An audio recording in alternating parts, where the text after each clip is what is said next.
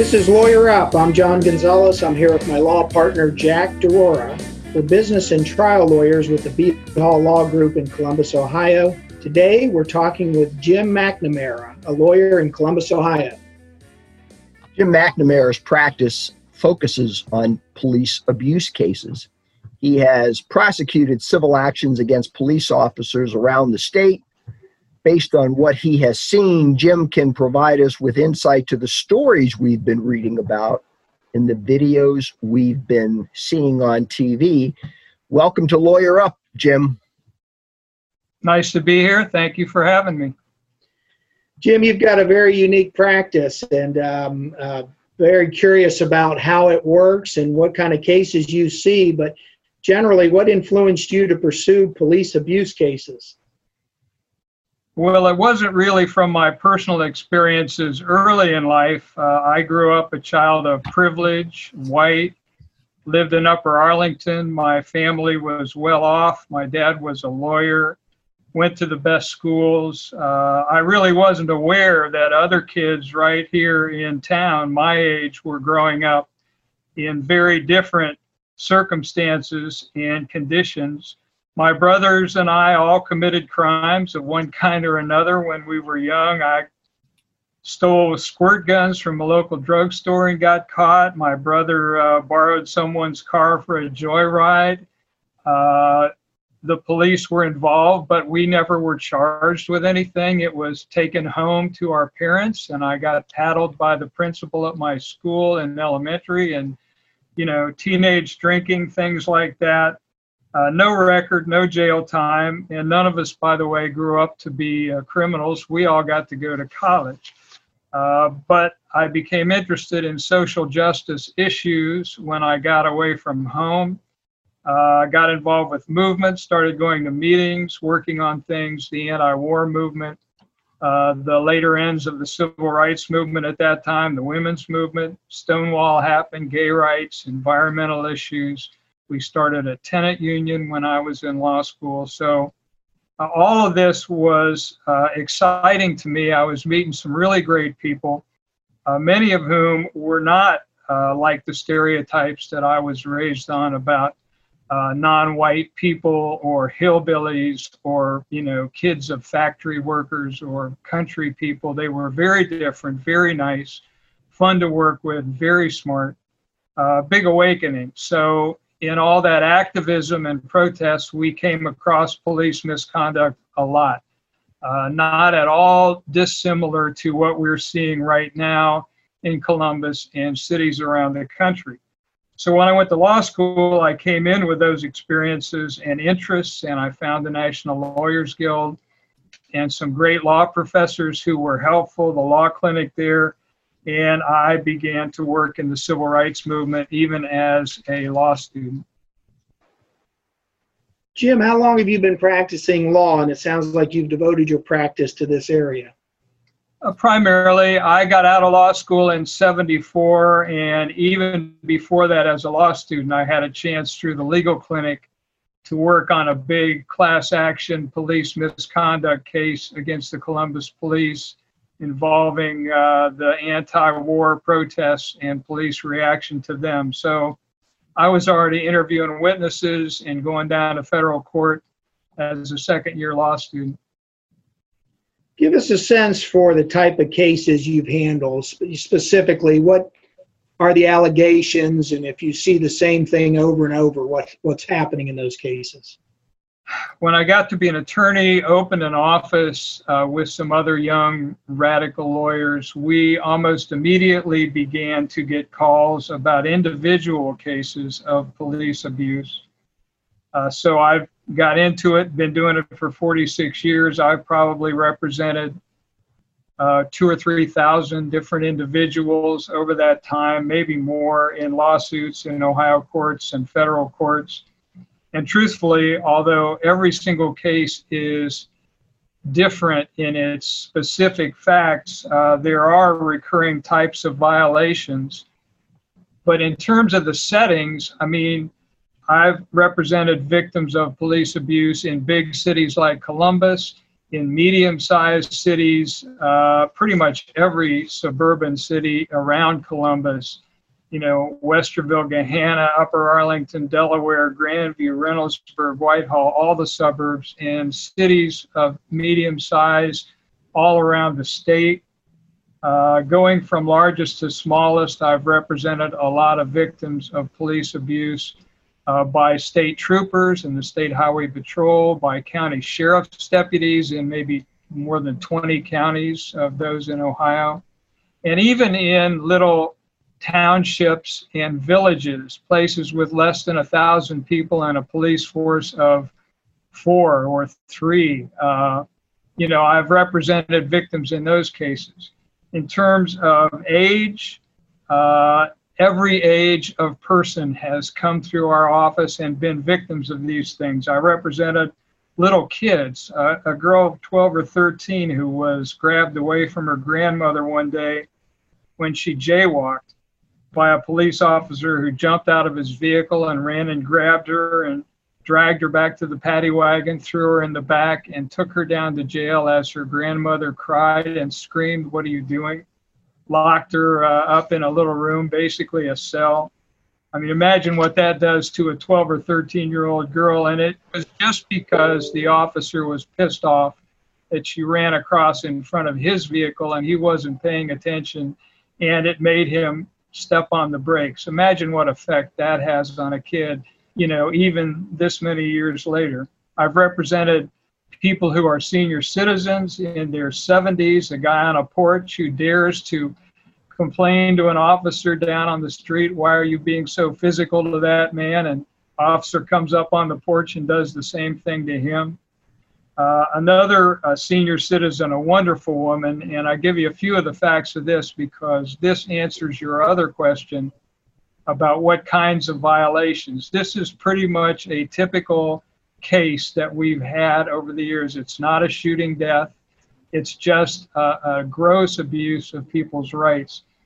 Wonderful woman named Marshane Hawkins, licensed practical nurse, retired after 25 years at OSU Hospital, age 67, 4 feet 10 inches tall, got 4 adult children. Nobody in her family has any criminal background of any kind. A bunch of grandkids. She owns her own home over by 5th Avenue here in Columbus, and one of her sons, Russell, had come over to work on the brakes on his sister's Toyota. One evening, he's out in the driveway with the car jacked up, and he's bent down working on it when a man comes up behind him, puts a gun to the back of his head and says, "You move and I'll kill you." Scared and not realizing that the man behind him was a policeman, Russell bolted for the door. The officer, who for some reason suspected this young black man might possibly be a thief in his own driveway, called for backup, ran and caught Russell on the front porch, where he was frantically ringing the doorbell and calling for his mother for help. The cop slammed him against the house, put him in a chokehold to his throat. Marshane came to the door, opened it, looked out on her front porch, and didn't understand, is trying to explain to the officer, "This is my son. This is our house. He's invited here. This is our car." The officer wouldn't let go of him, said, "Well, what did he run for? Nobody runs from me." By this time, more officers are arriving. Another adult son of hers, David, comes out. He's maced and dragged off the porch. Marshane is shoved off the front porch, landing down at the bottom of the steps with a broken arm. Daughter Cassandra comes out screaming at the police. So they all get arrested. They all get put in cruisers. The little children, Russell has gone in the house, taken his kids where they can't see this. 2 police come bursting into the house and drag him away with his children holding onto his leg, crying. They take the children to Children's Services. Again, can you imagine? Marshane and her children are all charged with false charges. They're prosecuted for 5 months. The charges hang over their heads. They are offered a plea bargain. If you plead guilty to something less, you won't have to do time. They said, we didn't do anything. This is all false. They go to a trial. The trial starts. The officers have all filed dishonest police reports. The officers start to take the stand, and it's completely obvious that they're making this up. They can't even tell the same story among them. The municipal court judge here in town is so incensed that he drags the lawyers in the back and tells them he wants the case dropped, and he orders transcripts of the police officer's testimony, sends them to the Columbus police in the hope of some action, some charges against the officers. The city attorney at that time is so stubborn. It's not the current city attorney, but they say, we will not drop the charges. We're going forward with the trial unless they promise to sign a paper saying they won't sue us. The Hawkins say, the hell with that. The trial starts up and the case is eventually thrown out. That is an archetypal. And then after 3 years of litigation, we get them a small amount of money, not justice at all, but eventually, there is some compensation for it. But if I can quote little Mrs. Hawkins, who was, I went over and she would cook me dinner. She was a wonderful gal. She said, I was brought up to believe that the police are someone you trust, and I brought my children up that way. But my view of that has changed. 67 years old. My greatest fear right now is what happens if someone breaks into my house. I'd rather take a burglar on hand to hand than call the police. I never want to see them around my place again. You never really get over something like that. I relive that event over and over in my mind. That is the kind of case, more so than the killings and the ones that have been the most highly publicized. That's the kind of case that I handle. In terms of gender, men and women are victims of these police misconduct cases.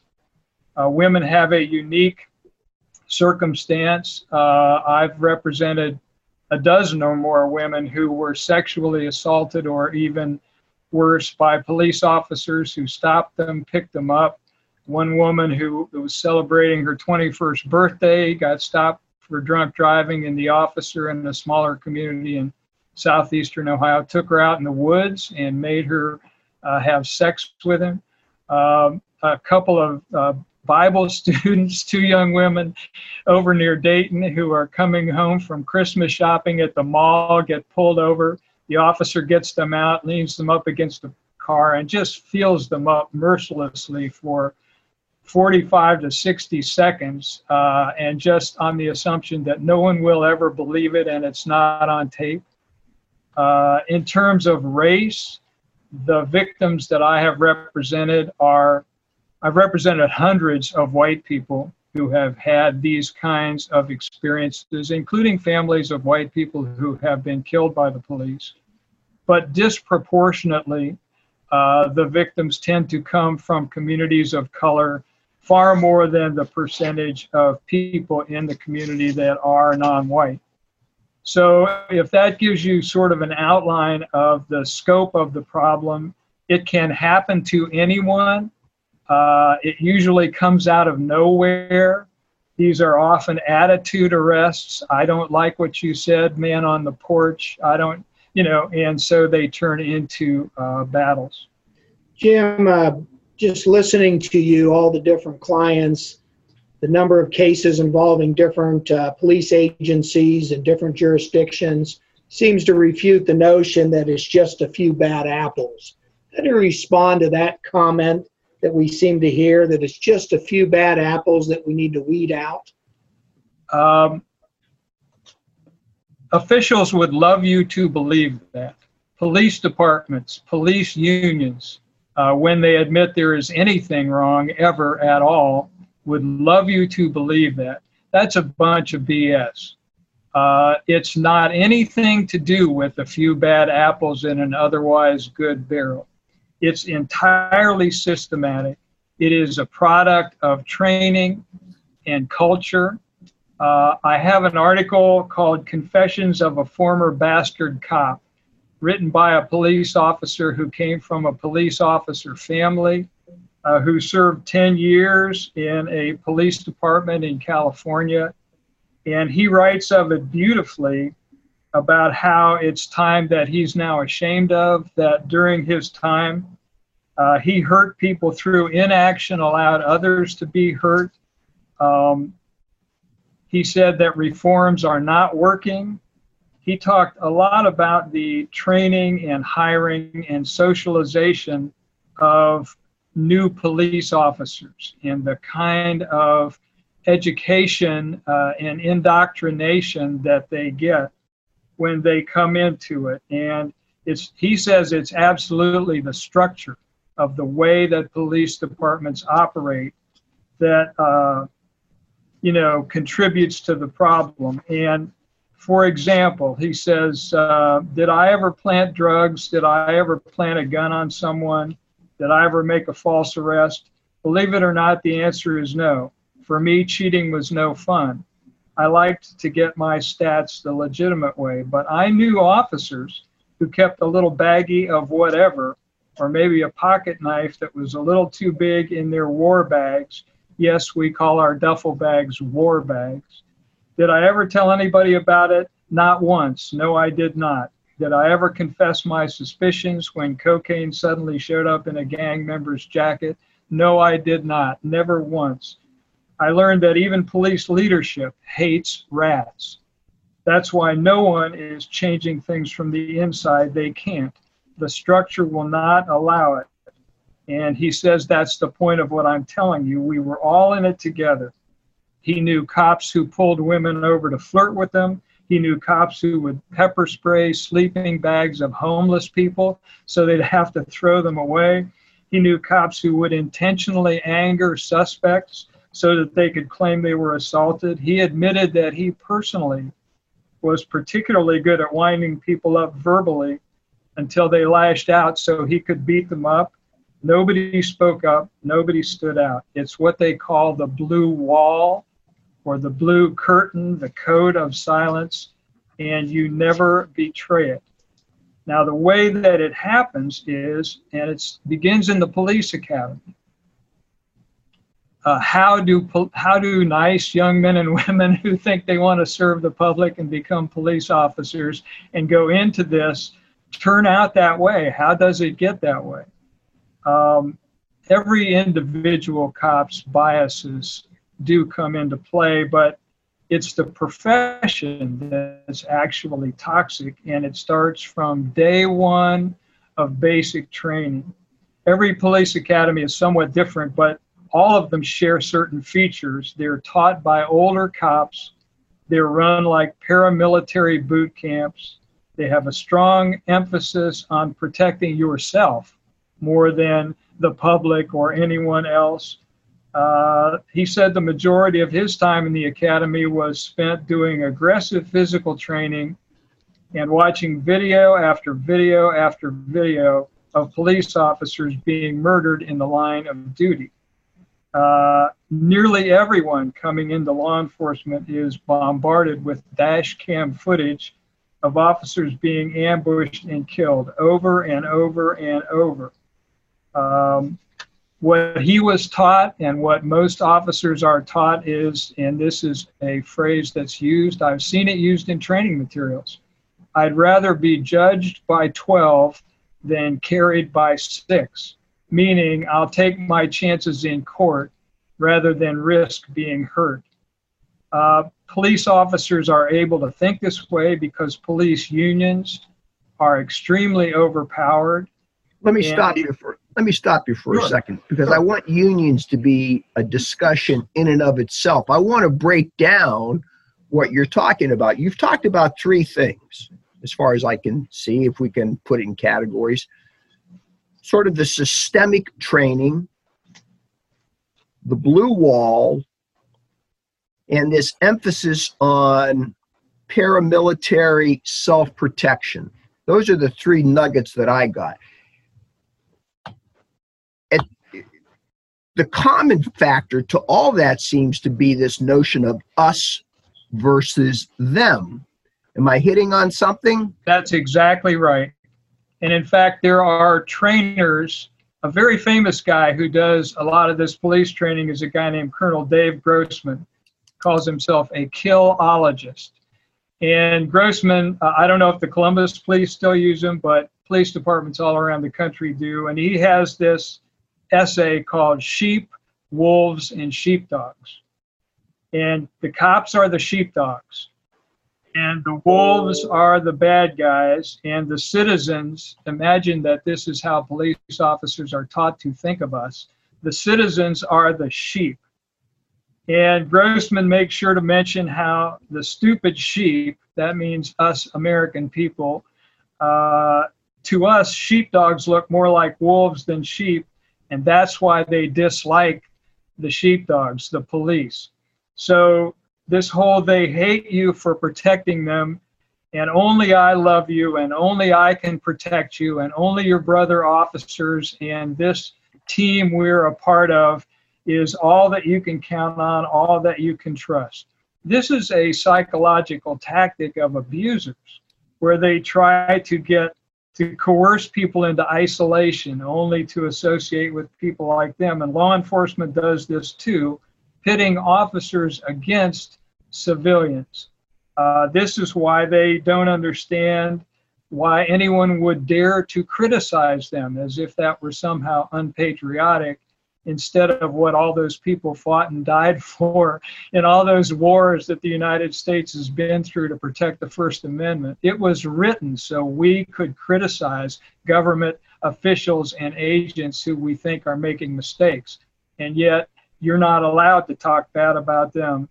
And they use this to increase that sort of isolated, us against the public mentality that you mentioned, Jack. It's like pitting officers against civilians like they don't understand what you do, fellow officer. They don't respect your sacrifice, fellow officer. They just want to get away with crimes. You're only safe with us. So you better not tell on us if we violate some rules, because we're all a team and we're all in this together, and whatever we have to do to get the bad guys, that's what we're going to do. This wolves and sheepdogs dynamic is one of the most important things about policing for the very reason that you mentioned, that criminals are seen, first of all, the world is seen in black and white.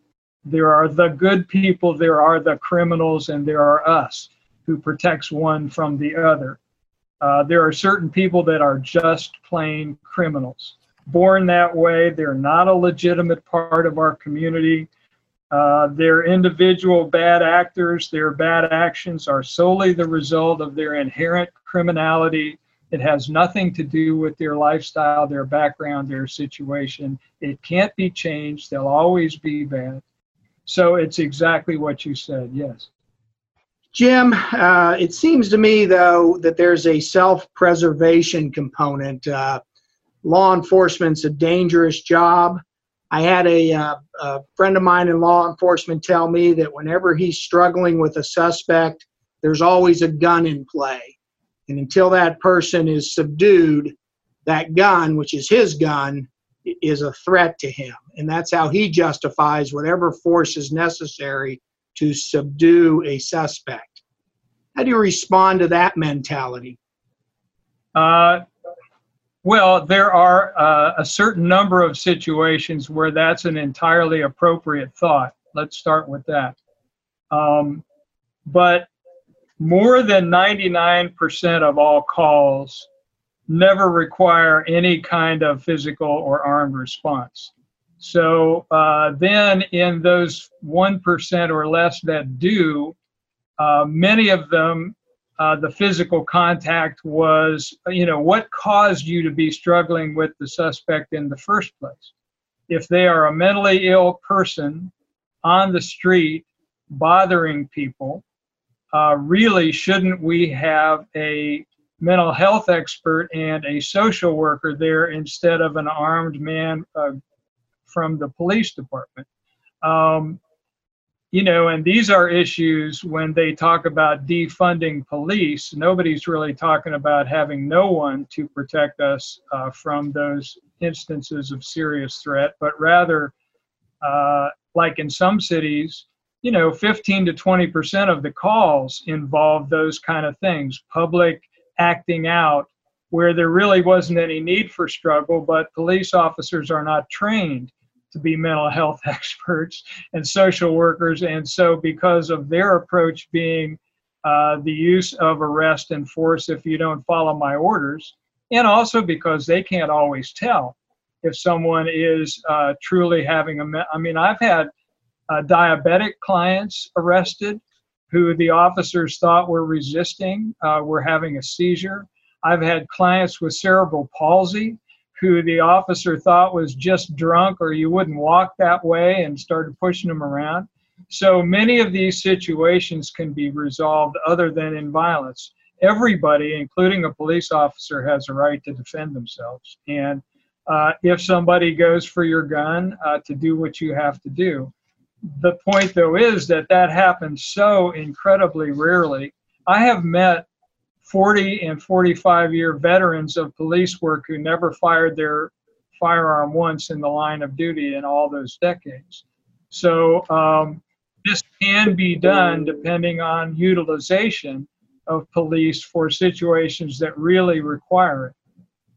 And then, of course, if you go into a situation with the training that we were talking about earlier, seeing everyone as potentially about to kill you, it's no surprise that you then, you're told when you go to a scene to seize control of it. Well, maybe that's not what's called for. Maybe what's called for is you to stand back a distance and listen and watch and see what's going on. But this is not the approach that officers are given training in. They're required to handle such a wide variety, be a marriage counselor and a homeless person's advocate, and deal with mental health issues, and deal with drug-related issues, and deal with so many petty minor crimes that shouldn't even really be a murderer and someone who might have cashed a $20 bill that was false get the same person coming to respond to it. And that's what got the fella killed in Minneapolis. So these are bigger issues than just your friend's situation, but it does break down into officers jumping to that far too quickly to becoming in a struggle in the first place, when many times it's really not necessary. Jim, let me follow on to what John asked you about. He was asking about the potential for violence in every encounter that some police officers envision. And you responded with a number of examples where police officers just aren't trained to deal with a variety of odd circumstances. So that's a second important factor to this notion of us versus them. But I want to go back to that first story you told, and the lady's name, I think, was Hawkins? Yes, Marshane Hawkins. It seems to me that it's not the us versus them or the lack of training that created the problem there. I got to believe that Marshane's problem was that he was black. Well, yeah, and of course that affects the perception, what neighborhood you're in, the race of the citizen, the economic standing of the citizen. You very rarely, I've probably had 2 or 3 cases in 46 years of had a well-to-do business person dressed in a suit have to call me for help because of police abuse. So whatever stereotypes there are reinforced. And police officers in much larger numbers are in communities of color and low-income communities, which then becomes a self-fulfilling prophecy. Well, that's a high crime area. Well, that's because you make more arrests there, not necessarily because there's more crime there, but you have twice as many police officers and they're all doing something.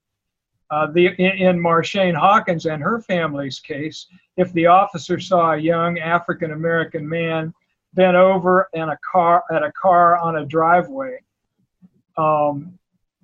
Walking up and saying, "Excuse me, what are you doing?" is not an unreasonable approach. In fact, it's really the only sane approach, because you don't know what you have. And to presume the worst of a total stranger in a situation where you have no facts is just an example of that overreaction to that. Better to be judged by 12 than carried by 6. I'll use force even when I don't have to make sure nothing happens to me. So if you move, I'll shoot you or I'll kill you with a gun out is not the first conversational start. But especially when then the young man, he was an adult, but the son gets to the porch and he's knocking on the door, yelling for his mother. Any doubt the officer had at that point about, is this someone stealing tires or messing with somebody else's car, is now gone. Nobody goes to their victim's front door and pounds on it yelling for mom. So the officer had to know by that point he had made a mistake. But now it's an attitude arrest. I'm pissed off. Nobody runs from me. Nobody talks to me that way. I'm the law. And I see hundreds of, and it's justified in the minds of officers the way they're trained. Nobody gives me a hard time. You run, you get hurt. You talk back, you get hurt. You don't do exactly what I tell you when I tell you. There are consequences to you because I'm the boss here. Even in situations where it makes no sense to escalate it like that. And modern training would suggest de-escalation, but that's in the books. That's often laughed at by the older online supervisors who tell them, yeah, that's what they taught you in school. Let me show you how it really is out here. You're the boss, and anybody who doesn't think so gets taught that real quickly. Jim, am I correct that the police are, from a legal standpoint, given a lot more leeway with people that they encounter with traffic stops, that oftentimes police are trained that if a person does something such as not signaling a correct lane change, that's a pretext for stopping them and looking for a more serious offense such as drugs or something else that might be going on? Do you see that type of problem? All the time. I just finished a case for a young man who's a lawyer who was pulled over in Grandview by the Grandview police, who were just out trolling around for people to pull over.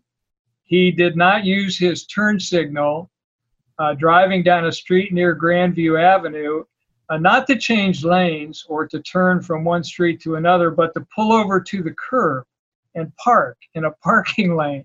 And they used that as the excuse. They held him for an hour outside of his car in the freezing cold. They asked him over and over again, we want to search your car. He had flown in for Thanksgiving to visit his parents, and he was visiting friends in Grandview that night, but he was from out of state, had borrowed a car from a buddy of his, and they thought, well, here's a likely guy. So they called for a drug dog within the first 2 minutes of pulling him over. After they walked up and got his license and registration of his friend's truck and they walked back to their cruiser, they immediately called for a drug dog. And it was 30 or 35 minutes later before the dog got there. And they asked him over and over and over again, it's all on camera, well, if you're not hiding anything, why won't you let us look in the trunk? We want your consent to search. If you're not doing anything wrong, why can't we? Of course, it's an appropriate answer to say, because I'm an American citizen and we don't have to put up with that. We have a constitution that says armed representatives of the state can't just walk into our house or look through our car, and we should be ashamed not to let them. But they waited till the drug dog got there and so forth. So those kinds of pretextual stops occur all the time. And I say pretextual because even if there was a real traffic violation, the officer really has in mind using it as an excuse because your vehicle looks suspicious. What is he doing over here? You were racially profiled. What are they doing? Maybe that's too nice of a car for people that look like that. I bet you they've got drugs. Oh, he wavered in his lane. He crossed over the mid lane. Let's pull him over. But it's not illegal to pull somebody over if you actually observe them committing even the most insignificant and minor of traffic offenses. There are, thanks to some real good recent Supreme Court opinions, some limits on how long they can hold you and what things they can do with you if all they have is a minor traffic offense. But, you know, officers don't worry about that at the time. They hope to intimidate you into saying yes. And the way they treated my lawyer client, if he had not been an experienced attorney who had done criminal work, he would have felt terrible fear and pressure to say no to those guys. Yeah, I think that if you would agree with this, that's the way these police officers are trained, though. It's not that they're making this up. They are trained to find a reason to stop a motorist, especially, say, after midnight on a Saturday night, because they know that the chances are that that person may have been coming back from drinking and maybe driving under the influence. So their training says, let's pull over as many people as we can. Chances are we're going to arrest some people that shouldn't be on the road. Fishing, yes. They're fishing, trolling for arrestees, and if it's legal, you can't really complain about it. At the same time, once they've got you there, then they want to see somebody drunk. They imagine you to be drunk. I have a video I'm studying on a case I'm going to file now involving a township nearby here with, they pull a guy over who had one beer an hour ago, and he's not drunk, and you can see he's not drunk, and he's completely coherent. And yet the officer and the backup officer who comes to the scene, they go back and they go, well, I don't really have enough clues from his field sobriety tests. He did the walking. I mean, it's freezing out here and it's windy and trucks are going by, and he still stood on one leg. He still walked a straight line. But I'll suspect when he went and had that beer, he's probably on the way up. This was a phrase the two officers used back and forth over and over again. I think he's on the way up. Even though he's not drunk now, he'll be drunk in 20 or 30 minutes. So let's take him in and charge him with OVI and give him a test when we get him back to the police station. At first, they tell him he can go. Call an Uber. We're not going to let you drive away. But after a conference with their sergeant on the radio, they decide, nah, let's just tow him and take him in. And if he passes the test, what the hell? So they take him in, but then they realize they have to have an excuse, and they charge him with OMVI, and he spends $2,000 for a lawyer. He has to pay to get his vehicle back, and he wasn't drunk in the first place.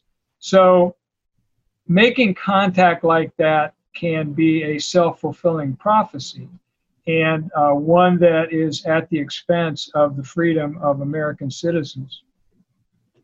I would suspect, Jim, that you would say that situation is spawned by the notion of us versus them. We got to protect the sheep from the wolves that they get from the police academy. Or am I reading too much into this? No, not at all. It's kind of in police culture, as I've watched millions of these videos for all these decades, and before there were videos, heard from witnesses, and including police officers. I've had friends in law enforcement who have, whispered things to me and, talked to me about their work. It's kind of a game in a way. How many arrests can you make tonight? It's kind of there are some jurisdictions that actually applaud you for your number of, they call it, being active, We want you to be active when you're out there on, highway patrol. And if you're driving along and you don't see anybody breaking the law, so you don't stop anybody, and you come back, you might be criticized for that. Well, you didn't do anything. Well, I didn't see anybody break the law. Yeah, right. Well, next time we want a few stops. We want to, so there's a whole culture like that that encourages it. And then once you've got them stopped, who knows? Anything can happen. Jim, you take these cases to court, and I presume, like in many things we trial lawyers do, there are both state causes of action and federal. What are the challenges to bring a case against a law enforcement agency? There are several.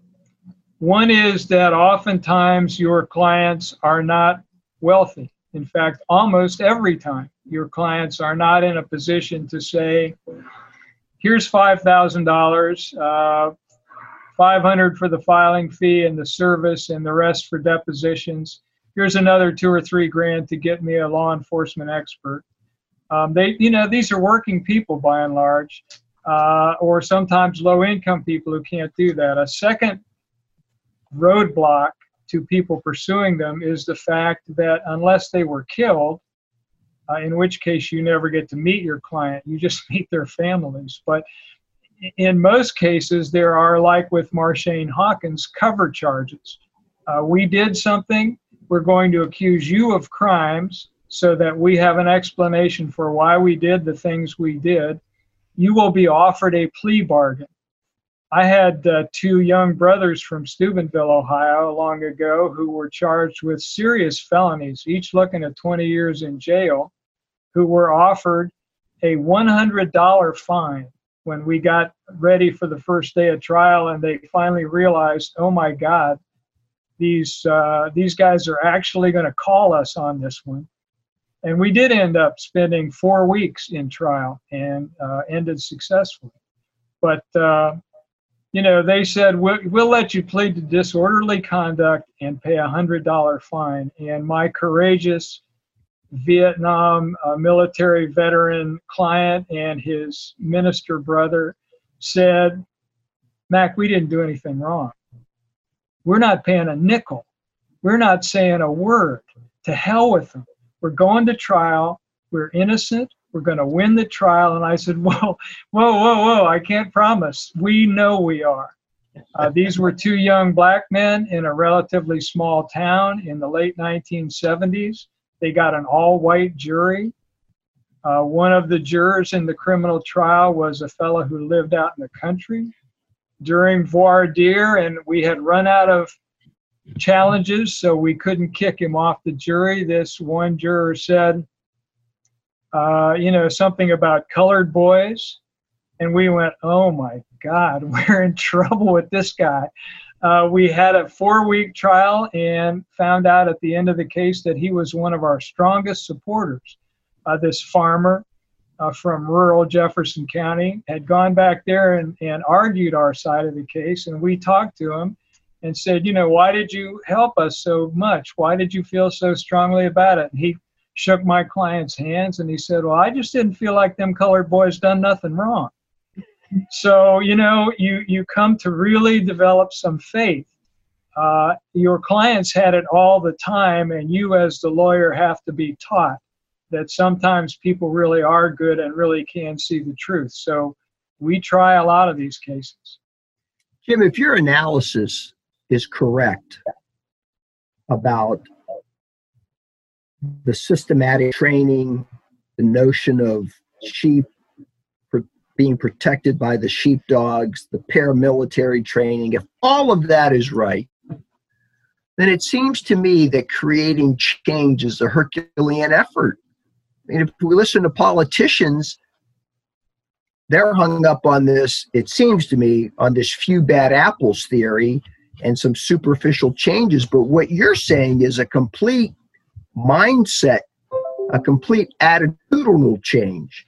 And if I'm hearing you correctly, well, how do you accomplish all that? About 1 million, mostly young, multiracial Americans showed us a good way to start over the last month in this country, and one of the most beautiful things I've ever seen in my life.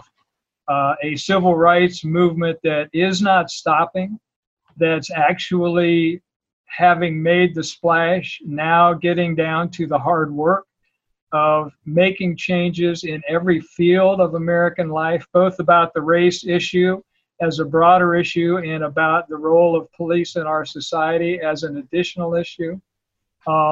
So we're at a great turning point. This is one of the most monumental things I've ever seen, but we have been at other moments in my lifetime on these race issues and police issues where there was a great sense of importance for a moment that dissipated. And it ended up just being a question of making incremental, small, technical reforms that didn't, George Floyd was still killed. That very department, the Minneapolis Police Department, had all of that bias training. Those officers had taken it. They had training about don't use chokeholds under these circumstances. Those officers had that training. They just didn't give a damn. And so those things are not going to be a solution. Ultimately, we're talking about a radical alteration of the role of police departments in American society, and in a way that is good. By that I mean, first of all, what won't solve the problem is increased bias training. It's a waste of time. Most officers that take it go have coffee and make jokes about it. The proctors make sure they all pass the test. Tougher laws, tougher rules and regulations. This will not make any significant difference because cops do not follow those rules and regulations, like in the Minnesota example. More community policing programs. While this may be a nice thought, everybody do soul searching and, meet people in your community. Many of the cops who are out pepper spraying journalists on television were probably nice school cops a month ago. It's not about that. It's about the culture. So in terms of specific ideas, no more qualified immunity. Police officers should be personally liable for the decisions they make and the actions they take in the line of duty. No more civil asset forfeitures. Citizens lose more cash and property every year to unaccountable civil asset forfeiture than all the burglaries combined. The police can steal your stuff without charging you with a crime, and it makes some police departments very rich. Again, back to unions, break the power of police unions. People who do things wrong need to be held accountable and not have that blocked by unions. Malpractice insurance for police officers. We make other people do it, and hitting them in the pocketbook is going to decrease the amount of these actions. Demilitarize police departments. They have all that equipment and they don't have anything to do with it, and American citizens standing up and making complaints is a perfect opportunity for them to try out their armored personnel carriers and their, assault rifles. Defund the police is a phrase that is commonly used now, and it's a great idea if you understand what that really means. We talked earlier about when you have very common police problems, a marital spat that has caused someone to call the police but has not yet developed into violence. There are experts who can go there and do a much better job than the average police officer. A person who has a mental health problem and is in a cafe bothering patrons or on the sidewalk scaring people. There are persons other than police officers who can go there and do a much better job. Homeless people rummaging through trash, all of the things that police officers spend a very large amount of their time. Minor drug offenses, decriminalizing a lot of these things, minor drug offenses. There should be no such thing as a vice squad. There should be sex workers. licensed and organized and lawfully doing what they do, just like they legalized gambling a while back. So all of this takes away from the police the opportunity and the unfortunate experience of having to deal with things that they're not trained to deal with. These are just some suggested solutions. Jim, I want to follow up on what you mentioned a minute ago about qualified immunity. Now, I've got a lawsuit where I've sued a couple police officers for violation of civil rights under civil law. But that's not what you're talking about. Where do police officers not have personal liability? The most significant law that we use to sue police officers is part of the 1860s Civil Rights Acts passed after the Civil War. It's codified in the United States Code at 42 United States Code, Section 1983. Section 1983 says that no person acting under color of state law, which means any law enforcement officer in any state, has the right to violate your constitutional rights. And if they do, you have a private civil action to sue them. Almost all of the cases that we bring are brought under Section 1983. You can file in state or federal court with that law. About 20 or so years ago, the Supreme Court created something called qualified immunity. Qualified immunity, in theory, at the time, didn't sound like such a big deal. If an officer is found to have violated a person's constitutional rights, so they're guilty. They stopped you on the street when they didn't have a right to. They pulled you over. They entered your home. They interrogated you. They used physical force on you in some situation where they didn't have the right to do that. But it wasn't illegal when the officer did it. It was only later declared by a court to be illegal. So it was an unknown area. It wouldn't be fair to the police officer to hold them to accountability for something that at the time they acted wasn't clearly illegal. They can't be lawyers and know what the future of the law holds. Makes sense if you think of it in a narrow way, but it has been taken advantage of and grossly expanded by creative lawyers for police departments. And now what it means is that essentially, if I hit you over the head with a billy club, even though you are not resisting arrest or fighting with me, and that's held to be illegal, and then later another officer hits you over the head with an ASP, a flexible assault weapon, under circumstances where you are not resisting arrest or doing anything risky to me, you would think that the precedent would cover it. Now, this is different. This is a different kind of weapon. So it wasn't clearly established that you couldn't do that. So even though the officer violated your constitutional rights, and we now acknowledge that, the court finds that, you lose. You have no lawsuit, you're out of court, the officer gets away with it. You have to be able to show a case which was identical, and they're not to look at precedents that are generalized. It has to be very specific to the exact facts that you have in your case. And if one's slightly different, but not exactly on point, but clearly telling future officers this sort of thing is not allowed, comes up later in your case, you got a 50-50 shot of losing, of having the case dismissed because they convince the courts that this isn't exactly on point and therefore I'm not responsible and therefore it's out of court. So there are calls, a wonderful op-ed piece by a Fourth Circuit Court of Appeals judge out of West Virginia in the Washington Post recently said, I have to follow the Supreme Court, but let me tell you what us judges think about this. We need to get rid of this. So that's one thing. I'm curious about your example.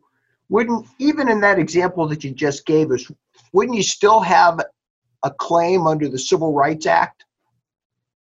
Well, under 1983, I mean. No, Okay.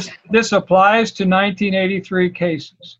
Right. And it's a federal theory that says even if a plaintiff in a lawsuit successfully proves that the police officer did in fact violate their constitutional rights, if there was no prior case dead on point saying before the officer did that, that exact same act, not one like it or nearly the same, was illegal, then the officer is immune from your lawsuit and the case is thrown out of court.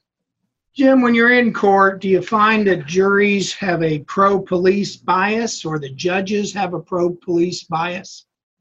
You know, the answer to that question is that everyone knows there is a pro-police bias. It has been the product of decades of what we call copaganda, like propaganda from police departments and their supporters. That anyone who dare, first responders, police officers, Colin Kaepernick is a traitor. Criticizing the police is like, being against God and America.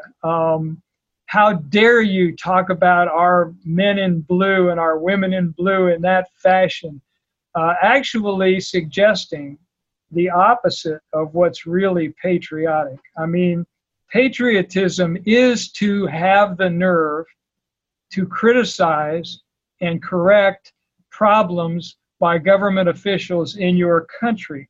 That's what the police are supposed to be protecting for us instead of telling us to shut up about. But the truth is, every day you hear, oh, those wonderful police officers, these terrible protesters, how can they say bad things about them?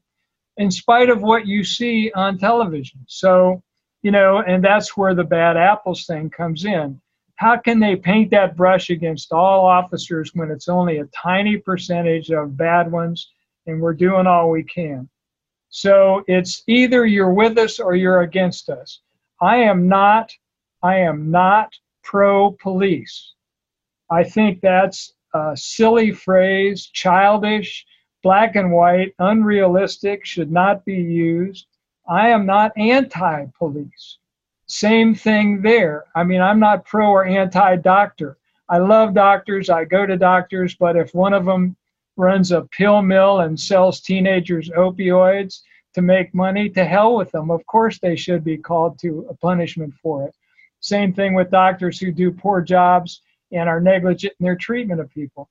So that's not being anti-doctor, and no one would treat you as unpatriotic for criticizing doctors or people who work in hardware stores or cab drivers, who, by the way, have a much more dangerous job than police officer. Statistically, they're not made to be patriotic symbols.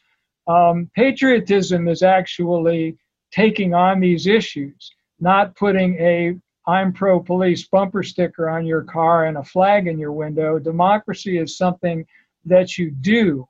It's not something you believe in. It's not a series of theories or a system in the abstract. Democracy is something that you do in your city, in your country, every week. And if you don't actually do it, you don't actually have it. No matter what you say you believe in, they would like us to shut up and go home. That's anti-democratic, that's un-American and unpatriotic in itself. Jim, I think Jack and I could talk to you about this stuff all day long, but that's about all the time we have. And just as a fellow lawyer, I want to thank you for your dedication to the Constitution and fighting for individual rights of your clients. I really commend you, and I want to follow some of the things that you're doing currently too. Thank you for having me. And always remember, it's not the lawyer, it's the client who makes the history. I'm just helping these people. My clients are the real heroes. Thanks. Jim, I share John's feelings. I'm really impressed with what you do and what you have to say, and thank you for joining us. Lawyer Up will be back in a few weeks with Jen Miller of the Ohio League of Women Voters. We'll be talking about voting rights and voting suppression. I invite you to subscribe to Lawyer Up by going to our website, lawyerupcolumbus.com. Until then, remember to lawyer up. So long.